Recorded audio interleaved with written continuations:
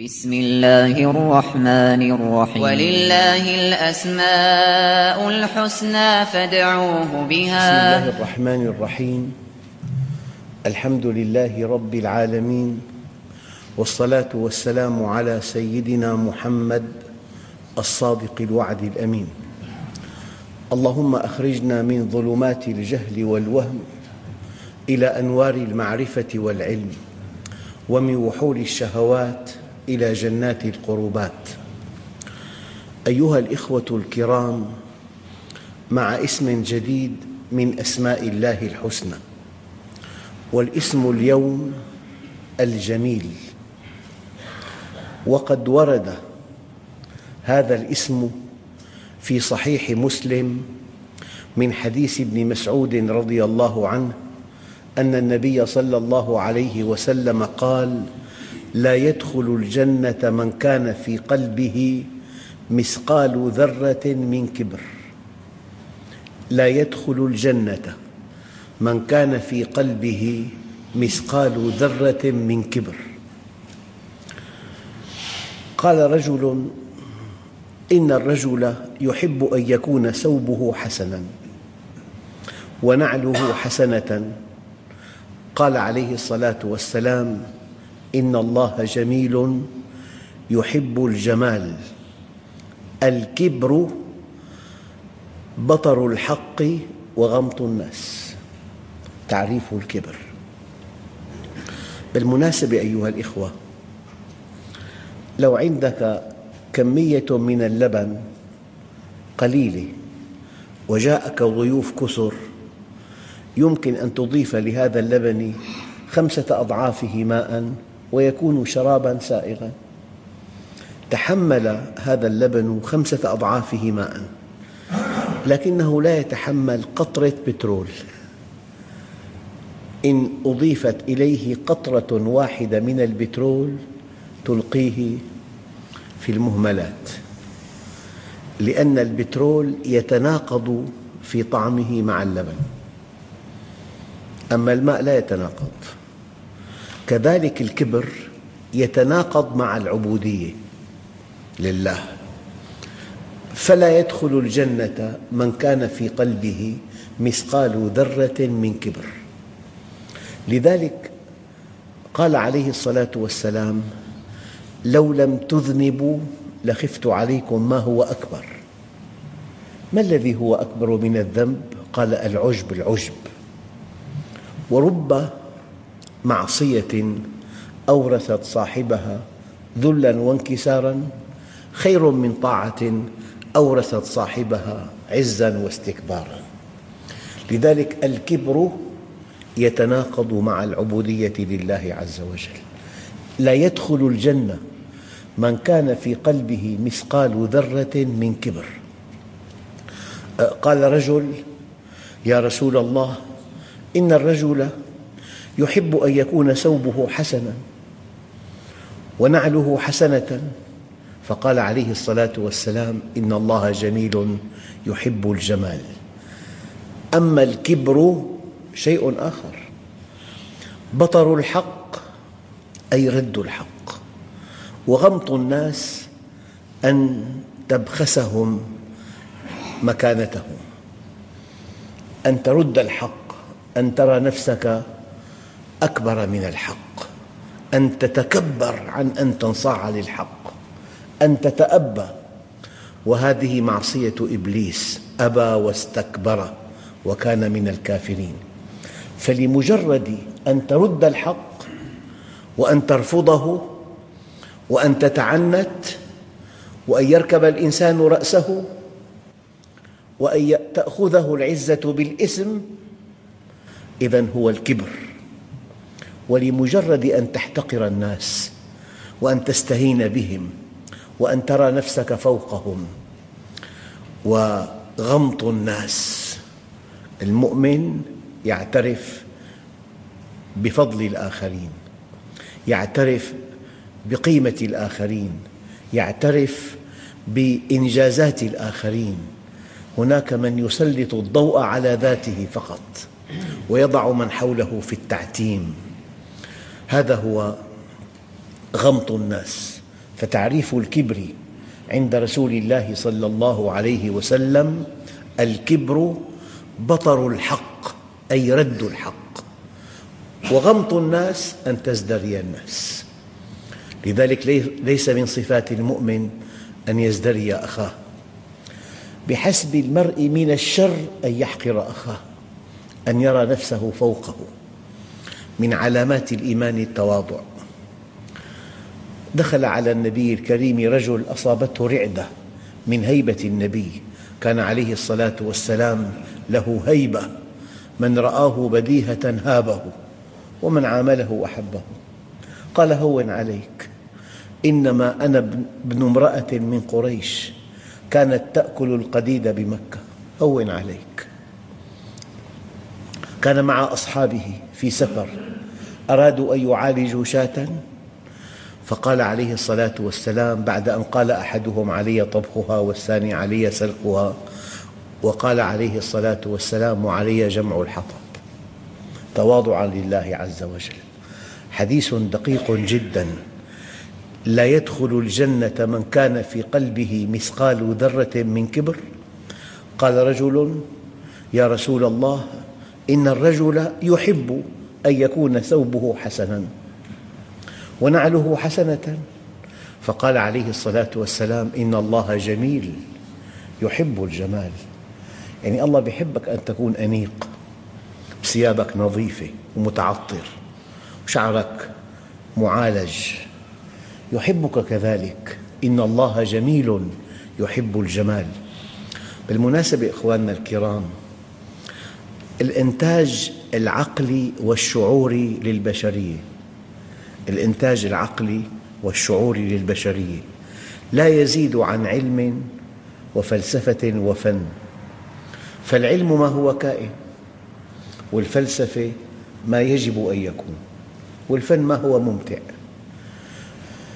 من الفن ما هو مباح، كأن تكون أديباً. الأدب جمال الكلمة، التعبير المثير عن حقائق الحياة، أو أن يكون الفعل جميلاً هو الكمال. لذلك قالوا: الإنسان فطر على حب الكمال وحب الجمال وحب النوال. الإنسان يحب الجميل، يعني يكون طفل جميل الصورة، يدع في قلب أبيه تعلقاً شديداً، وأحياناً يكون في عطاء خالص كريم، فالإنسان يحب المحسن. يا داود ذكر عبادي بإحساني إليهم فإن النفوس جبلت على حب من أحسن إليها. والإنسان يحب النوال، العطاء والجمال والكمال، موقف كامل، الوفاء، الرحمة، التواضع. أحياناً تقرأ قصة أو تقرأ سيرة، تجد صحابي جليل كان أديباً أدباً جماً. أيكما أكبر، أنت أم رسول الله؟ عمه العباس قال: أنا ولدت قبله وهو أكبر مني، أنا ولدت قبله وهو أكبر مني. في كلمات رائعة جداً، في تصرفات رائعة، في شكل رائع. أيها الإخوة، هذا الحديث ورد فيه اسم الجميل، وهو حديث صحيح في صحيح مسلم. ورد هذا الاسم مطلقاً منوناً مراداً به العالمية دالاً على كمال الوصفية. ورد أيضاً في رواية أحمد في مسند ابن مسعود، فقال رجل: يا رسول الله، هون في تفصيل، إني ليعجبني أن يكون ثوبي غسيلاً نظيف يعني، ورأسي دهيناً، وشراك نعلي جديداً، وذكر أشياء حتى ذكر علاقة صوته. أفمن الكبر ذلك يا رسول الله؟ قال: لا، ذلك الجمال. إن الله جميل يحب الجمال، ولكن الكبر من سفه الحق وازدرى الناس. هذا الكبر. الأمر واضح تماما. الكبر رد الحق وازدراء الناس، بطر الحق وغمط الناس. أن تكون أنيق، أن يكون بيتك مرتبا منظما في تناسب ألوان، أن تكون مركبتك نظيفة، أن يكون ثوبك حسنا، أن يكون كلامك فصيحا، أن تكون تصرفاتك رائعة. هذا هو الجمال، وإن الله جميل يحب الجمال. ودائما وأبدا أقول لكم يجب أن تشتق من كمالات الله كمالا يكون هذا الكمال وسيلة للإقبال على الله. ولله الأسماء الحسنى فادعوه بها، يعني يتقرب إلى الجميل بالجمال، يتقرب إلى الرحيم بالرحمة، يتقرب إلى العدل بالإنصاف، يتقرب إلى اللطيف باللطف، يتقرب إلى الكريم بالكرم. ولله الأسماء الحسنى فادعوه بها، أي تقربوا إليه بأن تتخلقوا بهذا الكمال الإلهي. هذا محور هذه الدروس. ولله الأسماء الحسنى فادعوه بها. ما من شيء يقربك من الله عز وجل كأن تكون متخلقا بكمالات الله. ما من شيء يقربك إلى الله عز وجل كأن تكون متجملا بكمالات الله. أيها الإخوة، الجميل في اللغة مأخوذ من الجمال، وهو الحسن في الخلق والأخلاق. نحن كلما ذكرنا الجمال ننطلق إلى تصور جمال الشكل، بس أحياناً في أعمال، في تصرفات تستمع إليها تبقى شهراً غارقاً في نشوتها. عمل، كما حدثتكم عن بعض القصص، في مواقف فيها وفاء، مواقف فيها رحمة، مواقف فيها إنصاف، مواقف فيها حب. هذه المواقف جميلة جداً، وقد يكون الذي يفعلها ليس جميلاً. يعني مثلاً ورد في صفة بعض التابعين وهو الأحنف بن قيس أنه كان قصير القامة، أسمر اللون، غائر العينين، ناتئ الوجنتين، أحنف الرجل، ليس شيء من قبح المنظر إلا وهو آخذ منه بنصيب، وكان مع ذلك سيد قومه. إذا غضب لغضبته 100,000 سيف لا يسألونه فيما غضب. وكان إذا علم أن الماء يفسد مروءته ما شرب. كمال رائع جداً مع دمامة لا توصف. لذلك الرجل جماله بفصاحته، جماله بأخلاقه، جماله بكرمه، جماله بتواضعه، جماله برحمته. لعل المرأة تتوهم أن كل قيمتها في جمالها الجسدي، يمكن، وهذا خطأ. يعني تنكح المرأة لجمالها ولحسبها ولنسبها ولدينها، فعليك بذات الدين تربت يداك. يجب أن نحرر مفهوم الجمال مما تراكم في أذهان الناس أنه جمال الشكل فقط. لا أبداً. في مواقف جميلة أحياناً تعيش مع امرأة في أعلى درجة من الوفاء والحب والتفاني والخدمة، تسعد بها سعادة أيما سعادة. وقد يعيش المرء مع امرأة بارعة الجمال يكرهها من أعماق قلبه، لأن جمال الأفعال من أعلى مستويات الجمال. بل إن النبي عليه الصلاة والسلام يقول: تزوجوا الودود. هي أذواق النبي: تزوجوا الولود الودود. مودتها تقربها من زوجها. فالجميل مأخوذ من الجمال، وهو الحسن في الخلق والخلق، وكان عليه الصلاة والسلام حسن الخلق والخلق. والإنسان إذا رأى صورته في المرآة كان عليه الصلاة والسلام يقول: اللهم كما حسنت خلقي فحسن خلقي. قال بعض الشعراء: جمال الجسم مع قبح النفوس كقنديل على قبر المجوس. مرة إنسان جميل الصورة أنيق الثياب جدا تكلم كلاما بذيئا، فقال أحدهم له: إما أن تتكلم وفق ثيابك أو البس وفق كلامك. يعني التناسب رائع جدا. أيام إنسان أنيق حسن الصورة، ثيابه أنيقة جميلة، بس كلامه بذيء. فهذا الجمال وهذه الأناقة بيناسبها علم، بيناسبها كلام منضبط. لذلك لا يستقيم إيمان عبد حتى يستقيم قلبه، ولا يستقيم قلبه حتى يستقيم لسانه. لا يستقيم إيمان عبد حتى يستقيم قلبه، ولا يستقيم قلبه حتى يستقيم لسانه.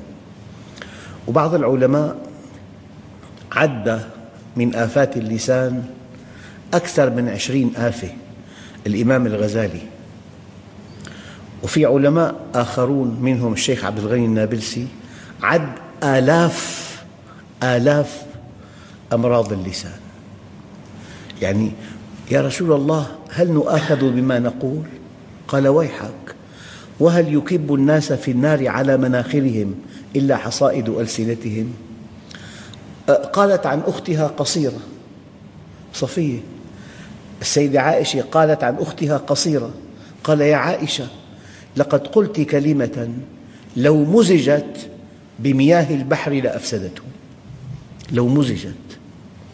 إن الرجل ليتكلم الكلمة لا يلقي لها بالا يهوي بها في جهنم 70 خريفا. إن الرجل ليتكلم بالكلمة لا يلقي لها بالا يهوي بها في جهنم 70 خريفا. والكلمة الطيبة صدقة، وقد ترقى بكلمة رقيا لا يعلمه إلا الله، كلمة تواضع، كلمة مؤانسة، كلمة اعتراف بالحق، هذا كله في ميزان حسنات الإنسان. إذن الجميل مأخوذ من الجمال، وهو الحسن في الخلق وفي الخلق. هناك صبر جميل، قال تعالى: فاصبر صبرا جميلا. في صبر مع الضيق، مع التوتر، مرجل يغلي، كلام قاسي، الأبواب تخبط، البلور يكسر، هذا مو صبر جميل. يجب أن تصبر صبرا جميلا، فاصبر صبرا جميلا. وفي صفح جميل: أنا سامحتك، لا تنسى كل خيرك من خيري، إلا لا تسامحه، فاصفح الصفح الجميل. سامحته خلاص، لا تذكره بخطئه. يعني مثلا أيهما أخطر، أن يتآمر إنسان على إنسان فيضعه في السجن، أم يضعه في البئر؟ البئر الموت محقق. إخوة يوسف وضعوه في البئر والموت محقق. أما امرأة العزيز وضعته في السجن. لما التقى بإخوته ماذا قال؟ وقد أحسن بي إذ أخرجني من السجن. ما ذكرهم بجريمتهم. أما الخروج من البئر نعمة أكبر، الموت بالبئر محقق، بالسجن غير محقق. من كماله ما ذكرهم بجريمتهم، وقد أحسن بي إذ أخرجني من السجن. أخواننا الكرام، إن قرأتم قصص الأنبياء تخلقوا بأخلاقهم. الأنبياء مدارس، كل نبي له مدرسة، وعلى رأسهم سيد الخلق وحبيب الحق. إذن في صبر جميل، وفي صفح جميل، وفي فعل جميل، وفي عفو جميل، وفي عطاء جميل. أنا أتمنى الإنسان إذا فعل خيراً أن ينساه، وإذا فعل معه خير لا ينساه حتى الموت. أتمنى أنك إذا فعلت خيراً يجب أن تنساه وكأنك لم تفعله. أما إذا أسدي إليك معروف ينبغي ألا تنساه ما حييت. ولله الأسماء الحسنى فادعوه بها. فالله عز وجل جماله على 4 مراتب: جمال الذات، وجمال الصفات، وجمال الأفعال، وجمال الأسماء.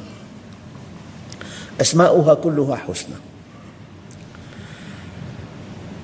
وصفاته كلها صفات كمال، وأفعاله كلها حكمة. لذلك لما قال بعض العلماء: الشريعة عدل كلها، لأنها منهج الله، رحمة كلها، حكمة كلها، مصلحة كلها.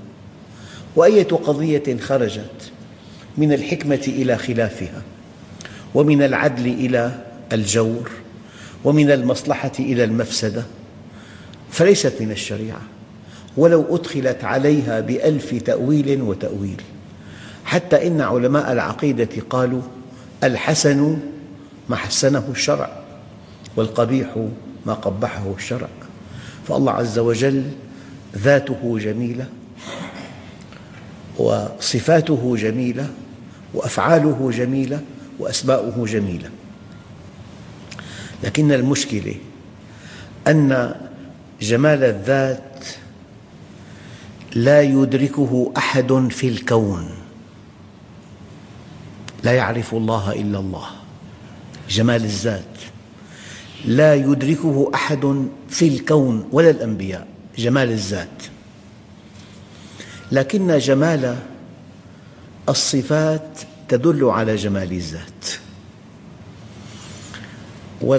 وجمال الصفات محجوبة بأفعاله، فأفعاله الجميلة تدل على جمال صفاته، وجمال صفاته تدل على جمال ذاته.